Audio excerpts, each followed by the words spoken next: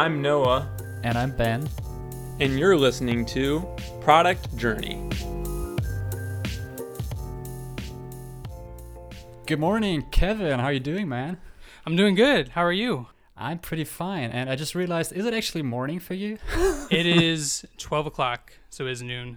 Okay. And dear listeners, as you already realized, this is not Noah talking.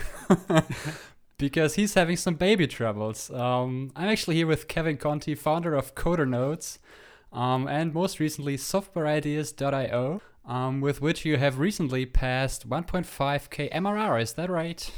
Yeah, I hit that yesterday or 2 days ago. That's exciting. Yeah, it's been crazy. It's definitely been a crazy ride and very different compared to my first experience with Coder Notes. You wanna introduce a little bit of what you're doing with Software Ideas? Yeah, sure. So it's such a long story, but the basic core of it is Software Ideas is a paid newsletter that goes out weekly for individuals who are actively searching for their next business idea or software idea. What I do is I look at companies that are either enterprise level, so they're doing enterprise sales.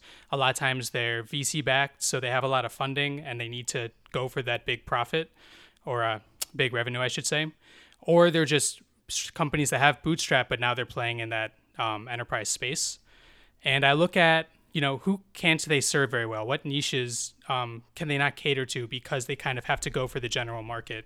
Yeah. And I write about those opportunities, and I do 3 a week, 3 in each newsletter once a week. And so far, it's just had pretty positive responses all the way around. Yeah, I've read a few, and I've got to say I was pretty impressed by how in-depth they were. I think I actually saw the first ones on Indie Hackers. Is that kind of how you got started with them? Oh, yeah. So this whole thing was, I never meant to make this product, really. So what happened was I launched CoderNotes.io, and if anyone doesn't know, it's a note-taking platform for software developers. So I'm a software developer, and I found myself constantly just needing a quick reference to something, and I wanted a smart search that was better than just searching for the actual word.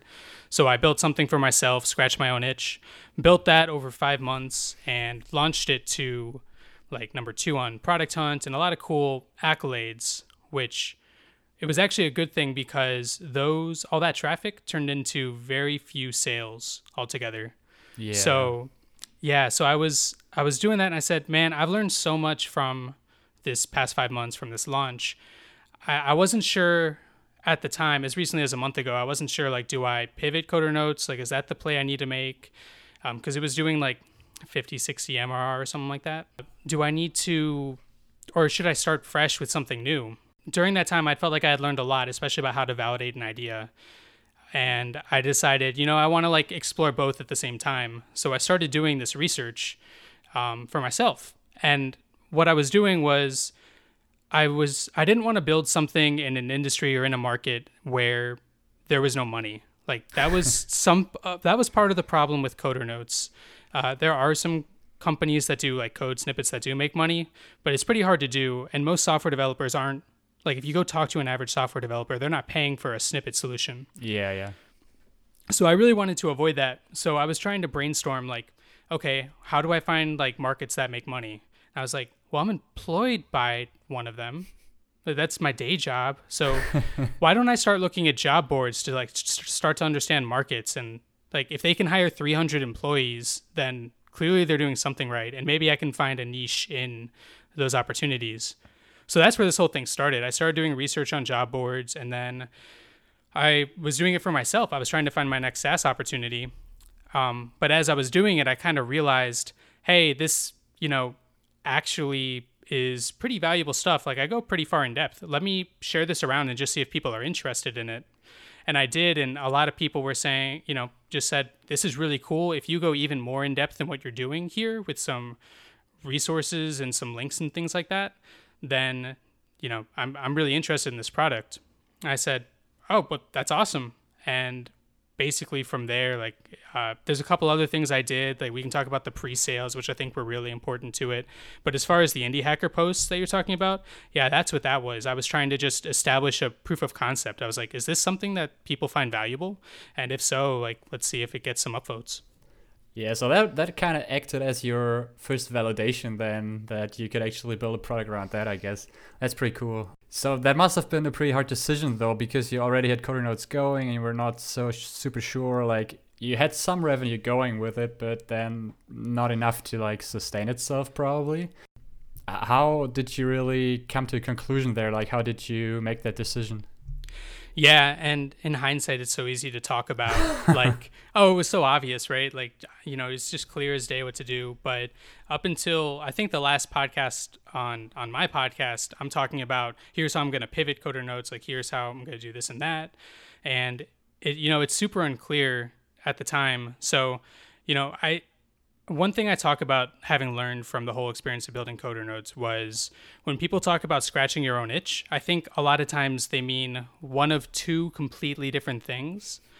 There's scratching your own itch, like what I did for Coder Notes, which means build something that you yourself want to see out in the world, which, is cool. Like I use Coder Notes every day. I love it for my own use case.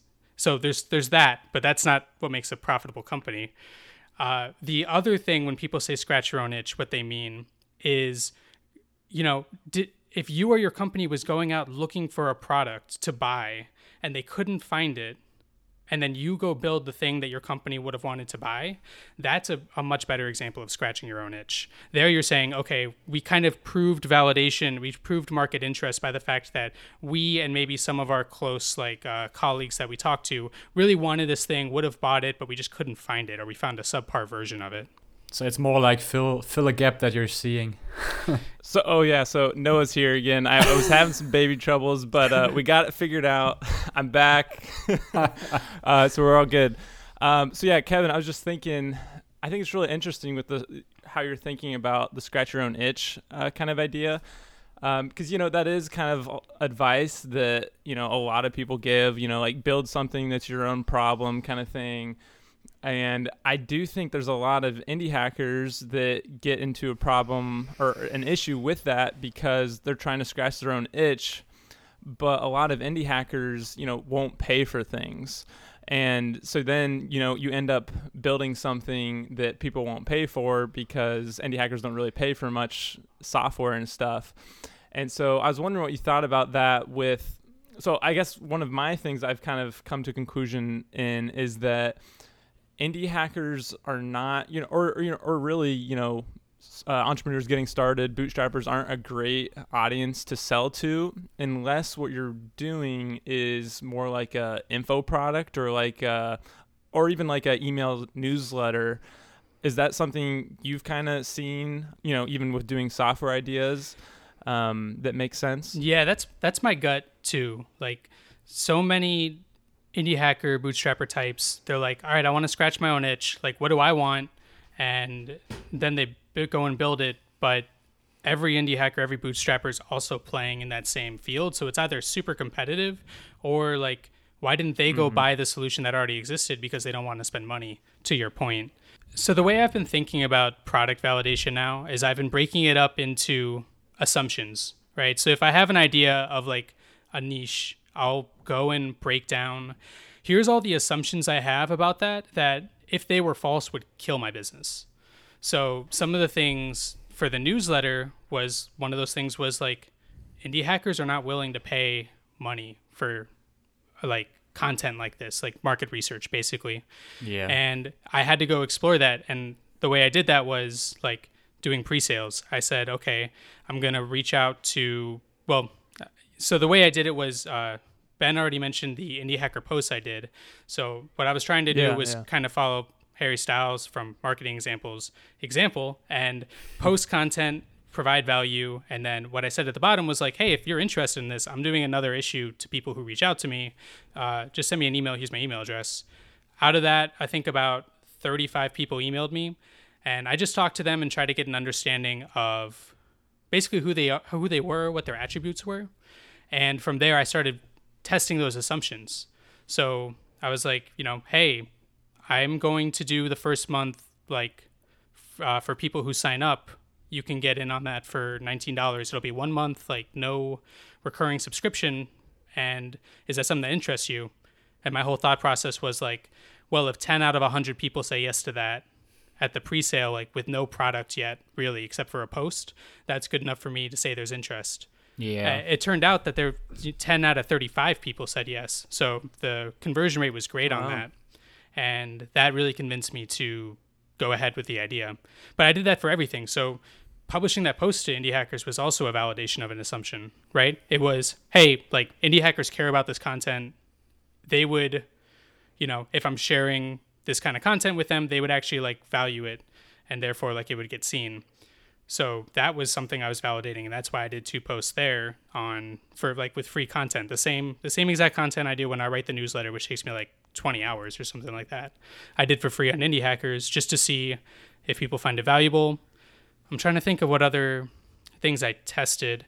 Oh, the big 2 in the market risk category were that people who were actively looking for business ideas care about this, but like the inverse. So people who aren't actively looking for business ideas will not want to buy this. And that was a very valid assumption that came true. So it actually really helped me find my best fit customer. So when I talk to people, they say, hey, this is really cool. I say, cool, thanks. Like, are you actively looking for your next idea? And that really helps narrow down. If I didn't have that, I would be looking at this whole mess of people and all the people who said no. And I'd say, man, this thing doesn't it's really hard for it to sell. I have to go to 20 people to get it to sell. But since I have that best fit customer, the nice thing, and one of the reasons this has been successful is I can narrow down to people who are actively looking for their next idea. And those people convert 1 out of 3. It's way better.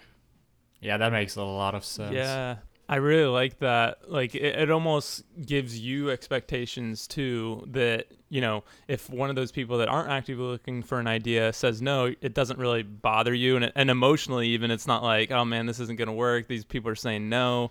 Where I've felt like that a little bit with Support Man because, basically I don't think I have a great idea of who that best fit customer is. I'm still looking for that. And since I'm still looking for that, when people say no, I don't necessarily know what the reason why is, or I can't really make sense of it to be like, okay, obviously they should say no because they don't have this problem or this. And so then emotionally it can mess up with me or mess with me. Definitely. No, it's so useful to have that, which is why I reached out to you the other day and was like, hey, I listened to the the last episode. I listened to all your guys' episodes. And I was like, the customer that said no originally, I get that you're saying they're really the ideal customer from a size perspective and maybe some of their attributes of how they care about customer support and things like that. But a lot of times, through all the customer interviews I did, the 35 or so, the thing that helped me figure that out was who said no, and then looking at their shared group of attributes and saying, oh, all the people who are saying no, or at least the vast majority are saying no, they weren't actively just trying to start their next business. They weren't they weren't ready to step up. There was a lot of people who were like, hey, I'd pay for this if it was $9 a month. And I was like, okay, tell me about yourself. And well, I didn't ask it like that, but they responded, I'm just curious. This is interesting stuff. I'm curious. So that told me, okay, well, people who are curious but not actively looking, they might eventually be an interested group if I have an offering for them, but they're not going to fit this price point. So I think that's something to think about, definitely as you keep going through, because you're at that exploration stage, in my opinion. So as you keep going and talking to new people, and the people who say no especially, figure out what shared attributes they have, and then look at what's the opposite of that. So that's why my best guess at that was people who have who are getting bad ratings, people who are actively consistently getting bad support ratings, they might be a really good fit for your metrics, and they might be willing to pay to have that up front. You're just talking about doing pre-sales. Did you actually have those 10 out of 35 people pay you up front? Yeah. How did you do that? So I've become a religious zealot of pre-sales at this point.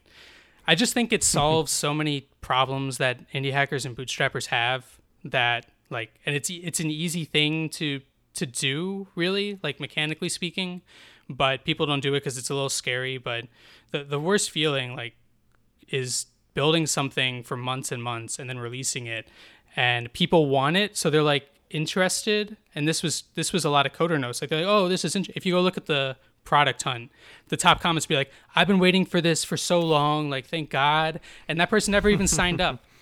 So it's like, there's a lot of that. So people don't know what they want.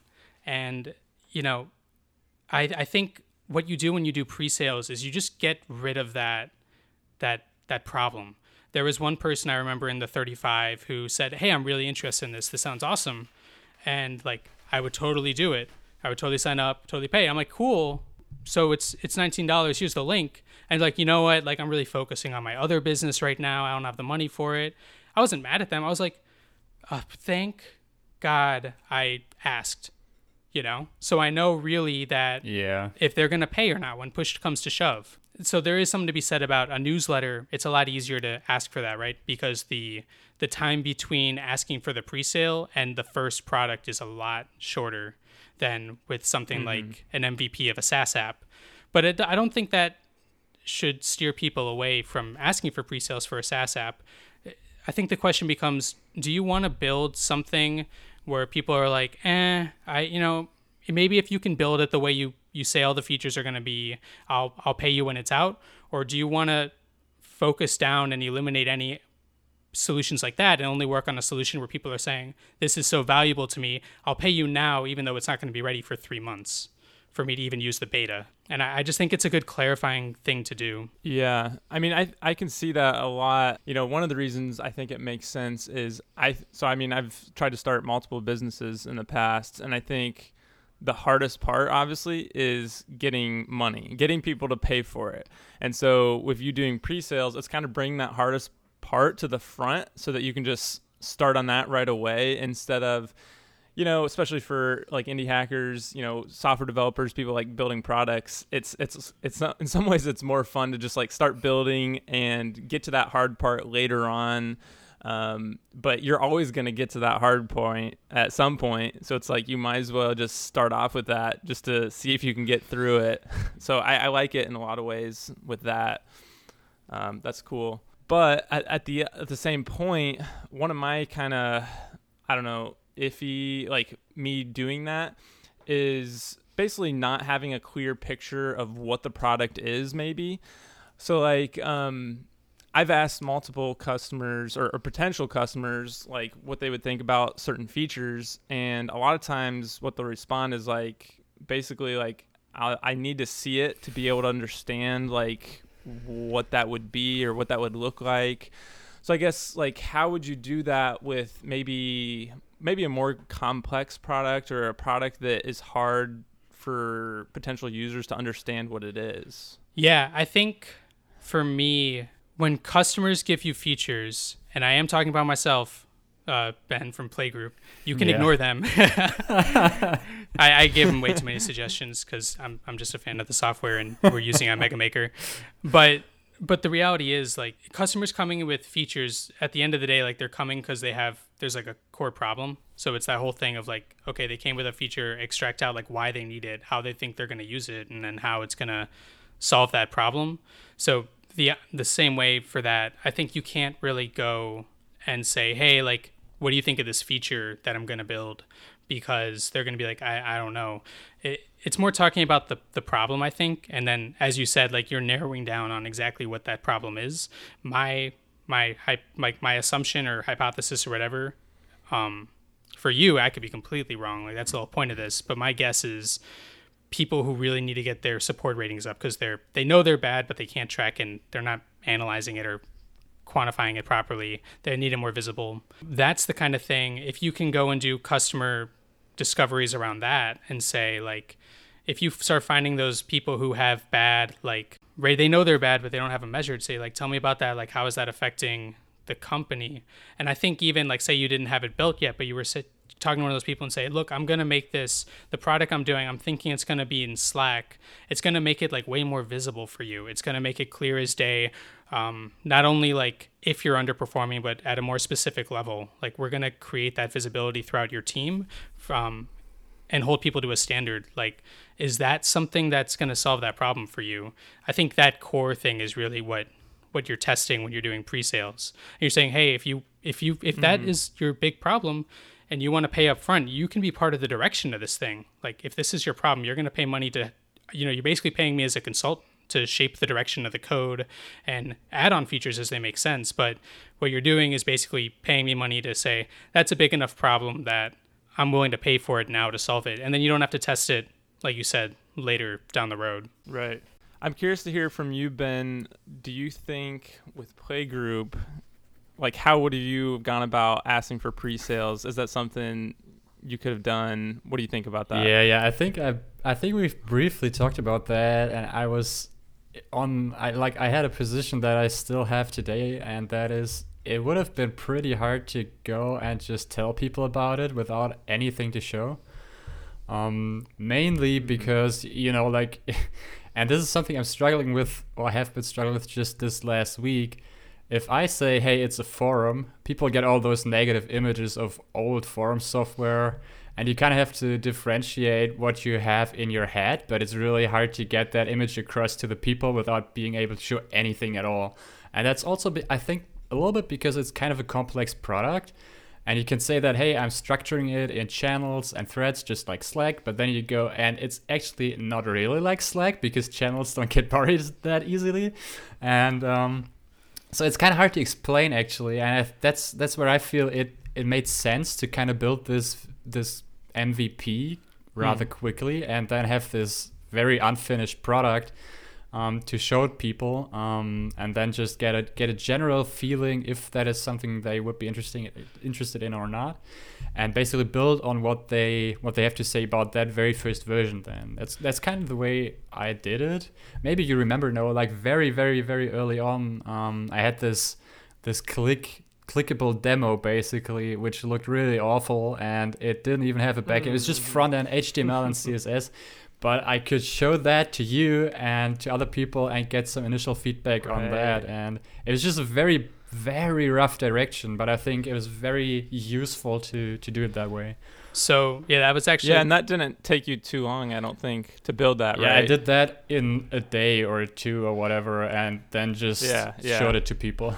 So, yeah, that was what I was about to say. Like, for a newsletter... it's easier, right? People were coming to me and they had already seen my writing. So what they were buying was more of my writing. So in a sense, I had a proof of concept.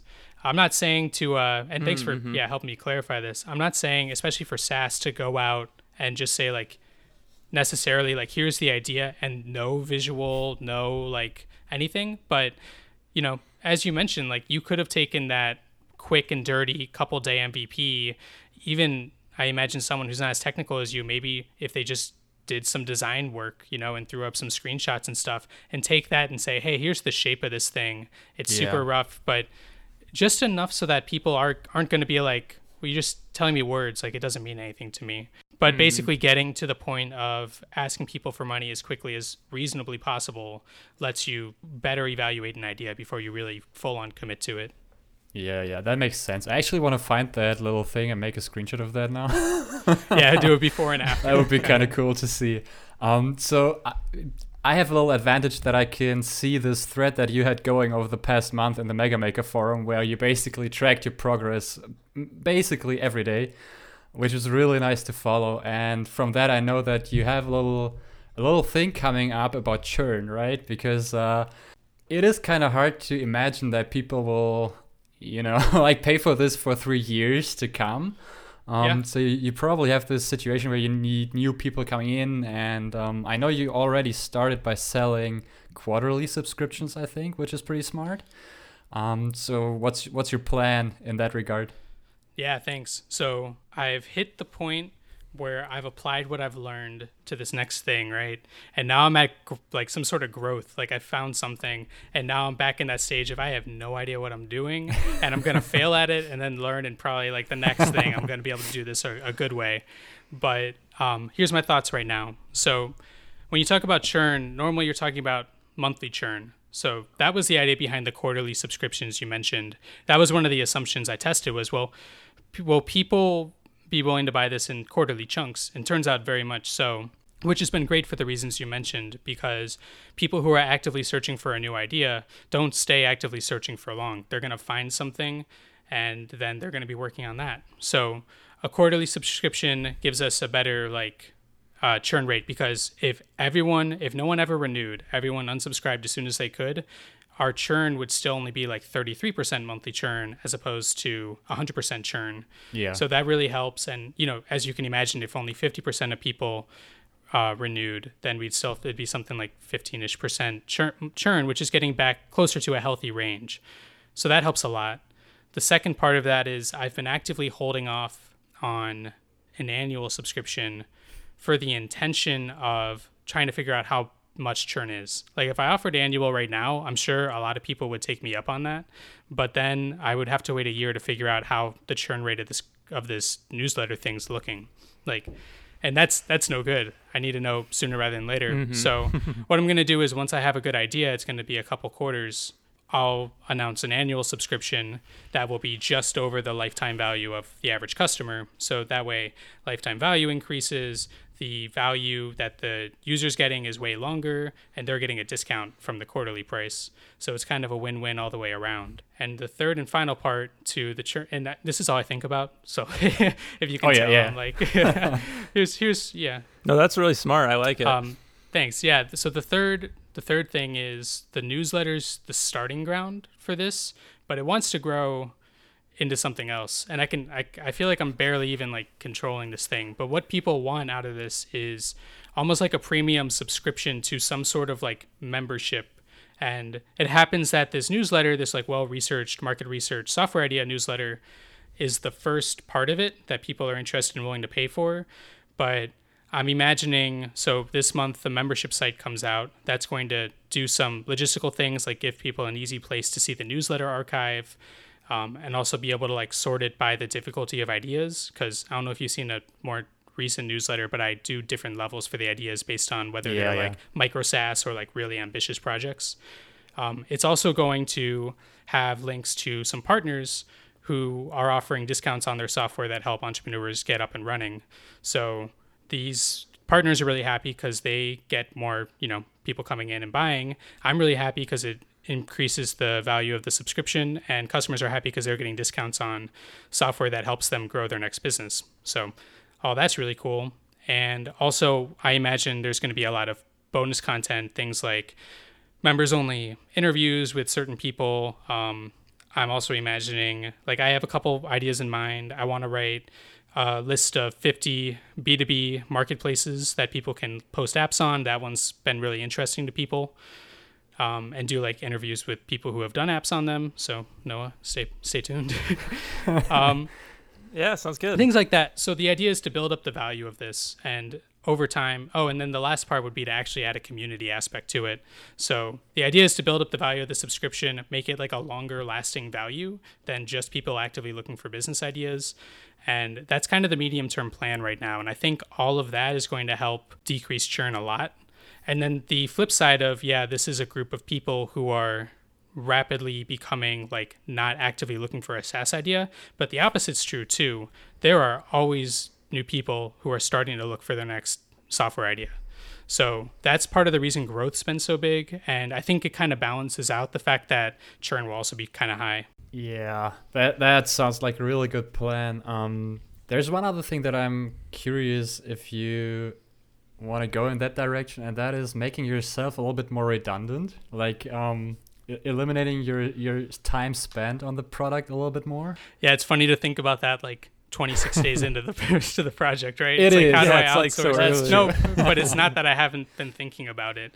So one of the reasons the writing works is that I think I do a unique job of how I do the research. It's very like research driven and lots of links and references, and there's a model I'm applying to it, but it's also a little bit of intuition of like being in our circles. Like I think you guys could do it too. It's just a matter of like I've always been kind of a nonfiction reader and a technical writer, so I have a mix of skills that are helping with this kind of thing. So especially with the newsletter, the big questions like, is this something that I can, like, it's a unique selling point. It's an unfair advantage that I can write it, but is it a double-edged sword in that I can never automate it? And it takes a lot of time. I mean, I take about 20-ish hours a week to write a single newsletter. So it's been a big struggle to find the time to do all this other stuff on top of it. So it's definitely been a question. Like it's definitely one of the active medium to long-term things I'm thinking about. Yeah, that's why I was kind of interested in that, because you still have a full-time job on like Yep. Yep. This is my lunch break. So when you started Software Ideas, it kind of sounded like it kind of came out of you looking for your next thing, your next idea, right? So I mean, even when you started Software Ideas, was this kind of like something you could see yourself doing for a long time, or is it kind of like, I don't know, just kind of the next thing, something you do for a little bit just to try it out and test it out? Like, how are you thinking about that? You're talking about the newsletter? Yeah. Yeah, I mean, I think that I didn't mean to start this product. So like, I think I mentioned I was trying to do research for myself for my next software idea. And I was like, oh, this happens to be valuable to people. Like, yeah, I mean, so the databases I use to look up these companies are like $1,000 a year. So part of it was like, I just want to subsidize this cost, because I want to do this research for myself. And it kind of morphed into this other thing. So now that I'm here, I'm in it for the long term, definitely. Like, I'm enjoying the traction, and obviously, like, it's an easy product to enjoy helping the people that I'm serving, because like I do happen to be one of them.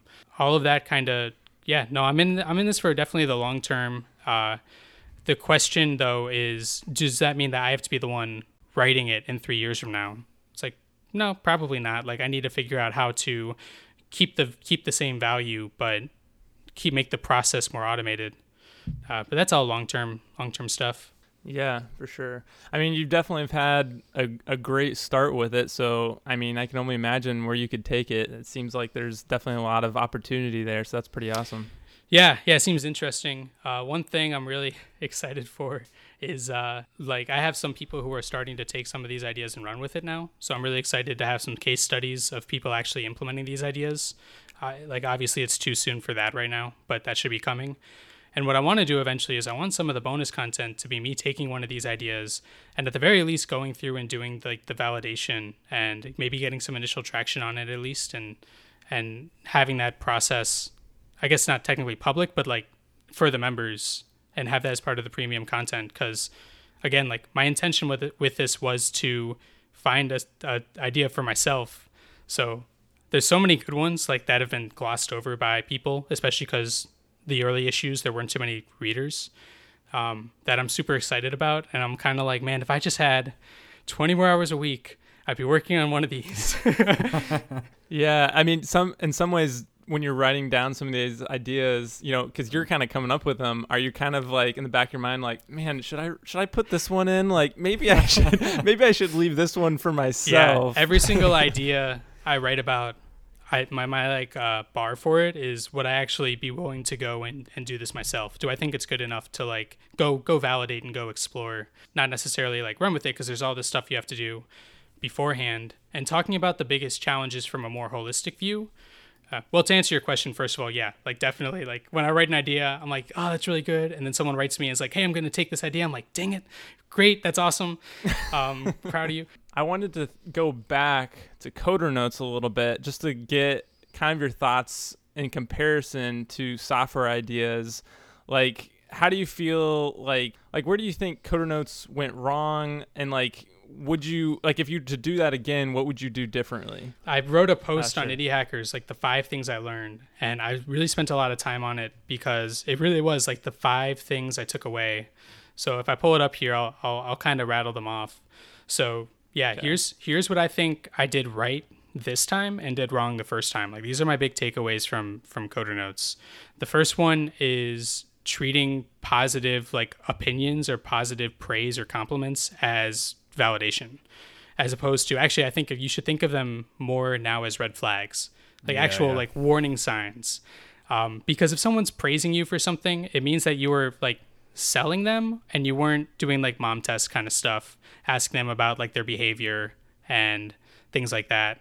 So like I already said, like the product on launch, so many people are like, oh, it's such a cool idea. And throughout, people were like, oh, it's such a cool idea. But it's so easy. Let's get super like vulnerable here. Noah, you reached out to me. You were, and by the way, I can't say how grateful I am for like you checking it out early on. Coder Notes, you were one of the first few people to try the beta, or maybe the alpha. Yeah, that was fun. Yeah, I think so. So you reached out to me and fully transparent, fully honest, like, hey, I'm not ready to pay for this thing yet. Like it's not where it needs to be for me to spend money on it, which was super useful feedback. But as a founder, sometimes the way you take that is like, he said not yet. It's like 2 more features away and he's totally going to pay.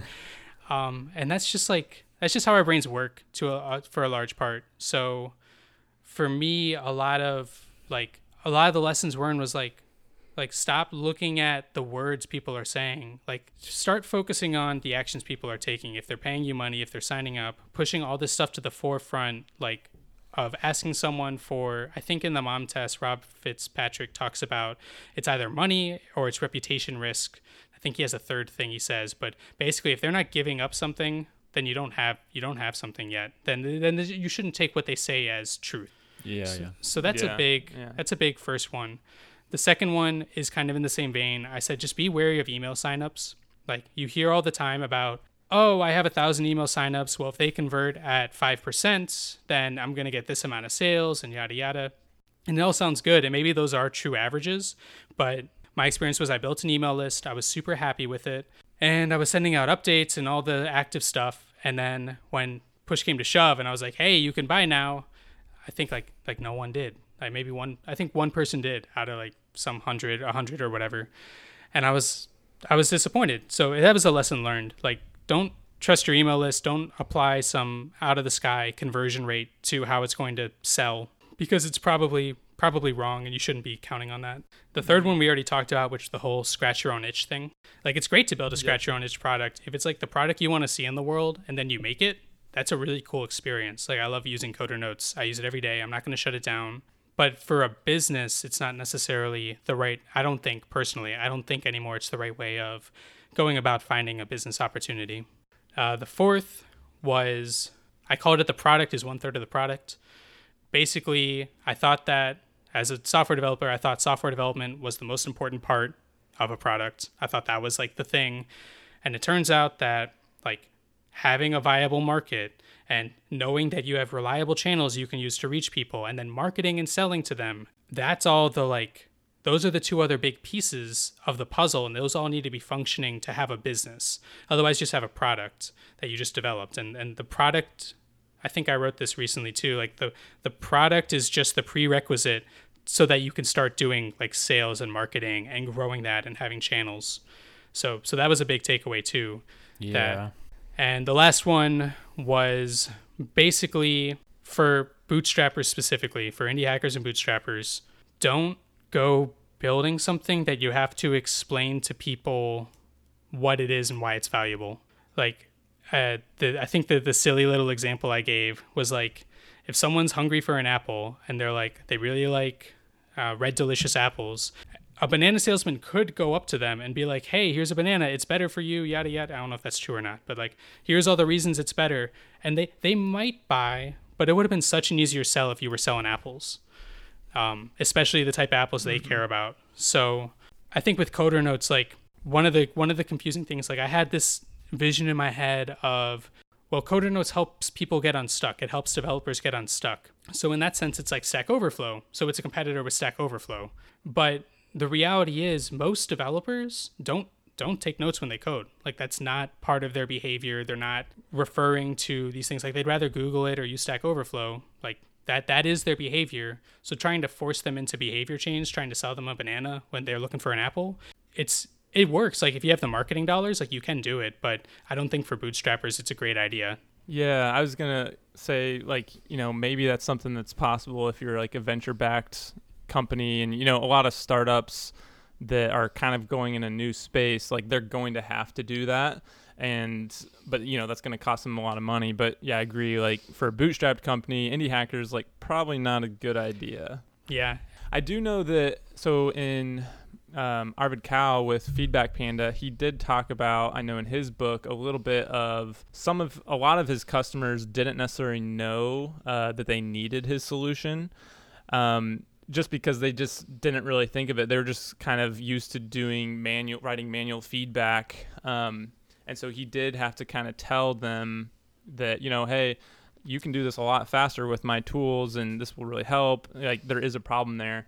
So I don't know, there is a little bit of that. But I think maybe like you're saying, it's different in that, software developers have been doing this for, years where they don't really write notes and things like that, where Arvid Kahl's situation with the teachers, they were all kind of new to what they were doing. And so maybe they're still kind of figuring out the best processes to do those things. It was on new platforms. Yeah, there's definitely, I think, a pretty good line you can draw with your takeaway there. But it is always hard when things get a little gray, like, in different situations. But yeah, I like it for sure. It can always be so gray. But let me clarify one part on that last point too, which is when I'm talking about the apple and banana, I'm talking about being like the problem, right? So if you're talking about, actually, Arvid Kahl, I did reach out to him about this, funny enough, and he said that most of his customers were problem aware. They knew that doing all this feedback sucked. Right? They knew it wasn't like efficient. It kind of was a waste of time. They weren't getting paid for it. Most weren't solution aware, but the most engaged of his customers were. They knew that they needed a mechanism for creating this feedback. I guess what I'm trying to say, not coherently at all, is that first off, I don't think anyone should make something that's a problem that doesn't need to be solved. That's obviously not good. But trying to convince someone they have a problem, that's really what I'm talking about. That's really what I'm talking about avoiding. You don't want to convince someone they have a problem. My understanding is that when he reached out to his customers and said, hey, this sucks, and did you know there could be a better way? The conversation wasn't like, well, tell me why it sucks. It was like, oh yeah, it does suck. Show me your better way. So I think that's what I'm trying to get people to avoid. Yeah, that makes sense. Yeah, for sure. Do you think, kind of looking back, if you did things differently with Coder Notes, that that a product similar to that could exist and work if you approach it a different way, or do you think you've kind of showed this isn't something that can work? Yeah, it's interesting because at the end of the day, I don't know where you guys fall on this, but my opinion is the idea matters a lot. It's not the only thing, but it matters a lot. Execution is really important. So I'm not sure that someone else couldn't go and execute on this a lot better than I did and actually go and make, Coder Notes into the Stack Overflow competitor I thought it could be. But I do think that the more important takeaway from my story with that is if I could go back and redo it, I would have done the validation up front. And the answer would have almost consistently been, no, I'm not really willing to pay for a note solution. I have too many free note solutions. And I probably would have said, oh, okay, crap, the average developer doesn't care about this. Is there a type of developer who cares about this? Maybe. I haven't done the research to figure it out. Or more importantly, maybe there's something else in a similar vein that developers really do care about, and that could be the product. So I think the takeaway isn't necessarily that I could go back and do it better, but that I should have done things in the beginning to pivot the product up front, basically, by getting the right type of validation. I agree. Cool. Actually, I am still the owner of a domain called Sniplify, which is this mix of snippet and simplify, because I've tried something similar. I never really tried to sell it. I kind of built it for myself as well. But then quickly realized that there aren't it's not even in my workflow to take notes really that much, and that's kind of what told me that I shouldn't pursue it in a way. So I'm totally with you on that. Yeah, and like I said, don't get me wrong. I use it every day. It is my workflow. It is ideal for me, and there are customers on it, and I'm not shutting it down. It is going on life support for the time being while I focus on this, but I'm not shutting it down. There are people. So the fact that there are some people says, hey, maybe there's something I could go and find their shared attributes of the pain that is really solving for them. And if I could figure out how to reach them, then maybe there is something there. But I've had to make the decision of, do I focus on the thing that's obviously a good place to focus, or go through sunk cost fallacy and say, well, I really like this thing. I want it to be more successful. So let me pull levers that aren't there to make it happen. Yeah. So you'd be pushing uphill all the time. Yeah. While on the other side of the hill, the stone is already rolling. Exactly. Awesome. Well, it has been great to hear your story, and it's just awesome to see someone in our community have some success like you're having with Software Ideas. And so that's just great to see, and we're excited to see where you take it. It sounds really interesting, and I like your plans for it. So keep it going. Yeah, thanks, man. And more exciting than my product, I think, at least for me, is watching both of you. So I have my eyes very tightly looking at both of you. Uh-oh. Uh-oh. There's You can't pressure. stop doing Watch your out, Ben. podcast like I accidentally did. You know, I got that. I got that feature we were talking about lined up for tomorrow. Oh, yeah? All right, well, I'll be checking it out. I'll be sure to send pages on pages of feedback. Sweet. All right, listeners, we'll definitely check out Kevin with softwareideas.io. I think it'll be helpful for you, especially if you're looking for an idea. Hope you guys enjoyed this episode, and we'll talk to you in another one. See you next week. Bye.